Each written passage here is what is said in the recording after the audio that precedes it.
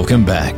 Want to take a moment to remind you that past programs are available if you're enjoying this discussion on obedience versus law following. You might want to check back on previous programs if you weren't able to hear them so that you're up to speed. Right now, back to it. Here's George. So we've looked at rules and transcendent love, and the purpose of this was to show how simply obeying rules, even if we do it really, really well, is insufficient. It's never enough. And we've seen that both from Jesus and Paul, but even as we rolled far forward and looked at science fiction and the development of science and artificial intelligence, mathematician Kurt Gödel, all of these people in all of these ways show that mere obedience to the rules is never sufficient.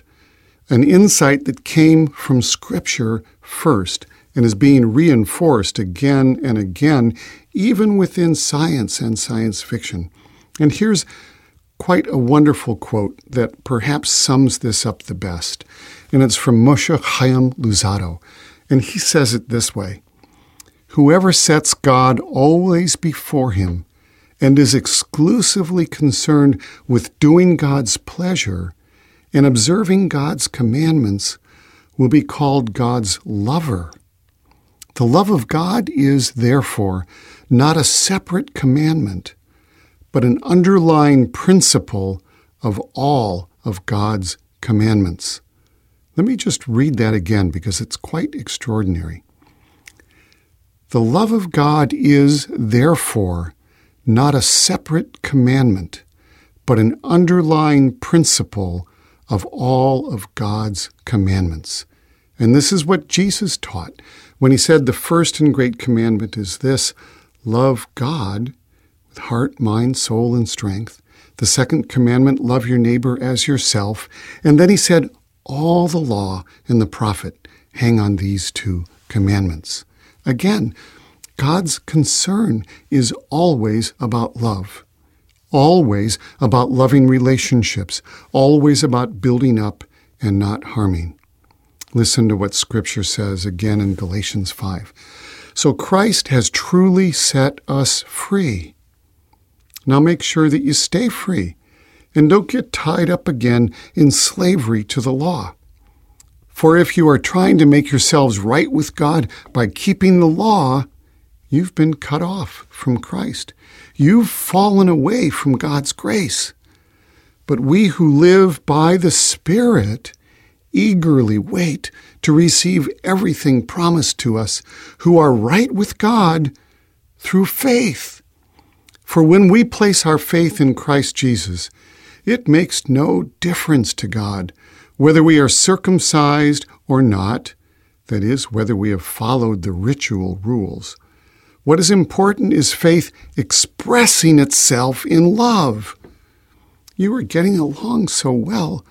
Who has interfered with you to hold you back from following the truth? It certainly isn't God, for He is the one who called you to freedom. That's Paul in Galatians 5.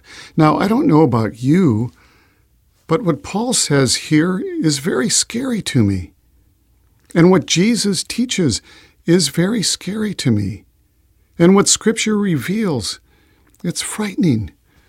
It's much easier for me to try to follow, apply, and impose rules all the time. The rules were there for a reason. They helped us understand right from wrong. But the true love that allows us to live as God desires requires transcendence, and it calls us to freedom. That transcendence is given to us in the simple command, love God, and in the simple application, love your neighbor as yourself. When we do this, we have fulfilled the law, we have transcended the law, and we have been set free by transcendent love. Consider also how this makes sense of Jesus' teaching to Nicodemus back as we taught in the chapter on salvation, back in chapter 2. Jesus told Nicodemus, we have to be reborn from above by water and the Spirit. And the promise is that with our salvation, the Holy Spirit takes up residence in us. We become temples of God's presence. The transcendent, the God who made the box, now lives in us. So, earlier, we looked at obedience and saw how we can use this in an attempt to control God. We do this as we follow rules, rituals, behavioral controls, or whatever, in order to curry favor or avoid punishment, to gain approval and avoid rejection.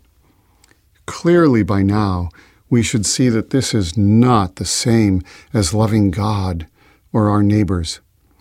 Not only are loving God and neighbors not an attempt to control God, but their source is a transcendent one that is outside of the system, the kingdom of earth in which we live. Transcendent love is of another order altogether, beyond even the most laudable of human moral and ethical systems. When we act within the system of rules set for us, we behave. We seek approval as we conform. Even if we agree with the morals and ethics of the system, even if we see the value in them in showing right and wrong, as the law in Scripture is said to do, it is still approval we seek. And within those systems, approval is given when we conform. But, and here's an extraordinarily important point, approval is a very weak surrogate for love.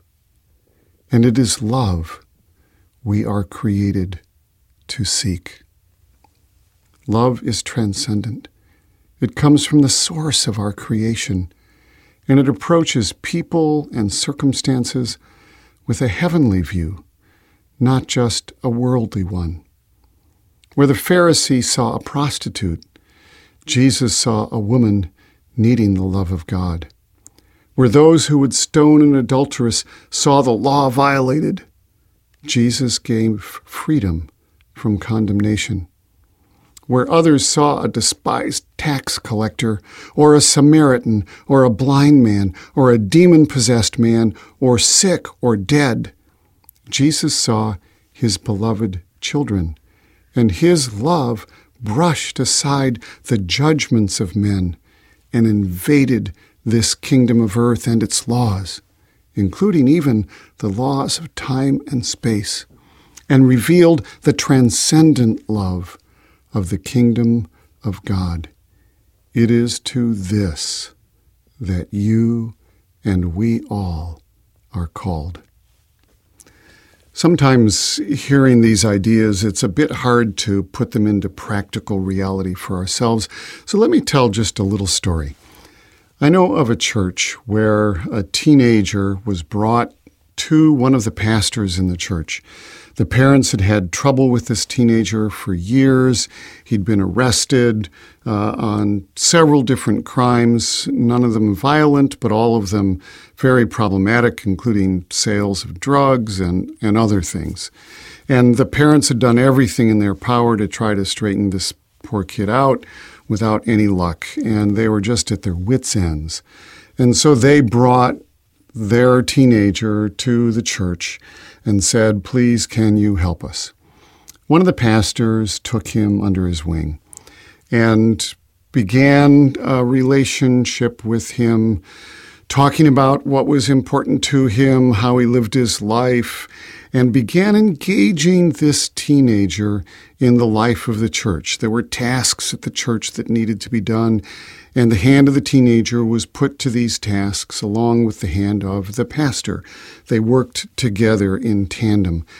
And as time went on and this relationship developed, the teenager became more and more interested in the worship of the church, in who this Jesus was, in why these people gathered together on Sundays.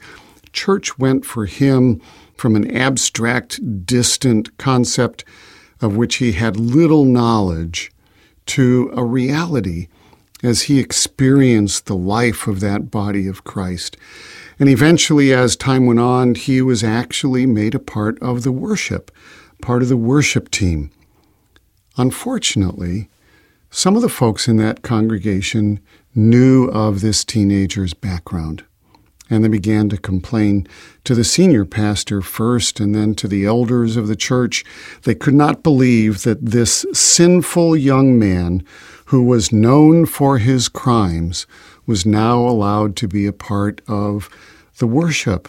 Not a preacher, not a leader, but just one of the people that participated in the work of putting on the worship. And the pastor said, "What we desire to do with this teenager is to love him into the kingdom, not to shame him into the kingdom." What those who opposed the teenager wanted to do was to drag him before the congregation and have him confess all of his sins to everybody before he should be allowed to do anything as a part of that church. Well, this was just wrong. They wanted the rules to be followed, but they did not have the transcendent love which ultimately redeemed this child.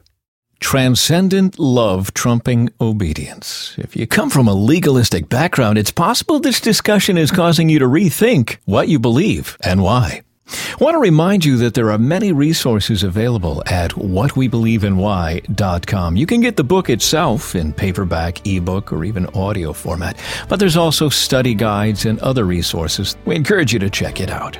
And we encourage you to join us next time for another edition of What We Believe and Why.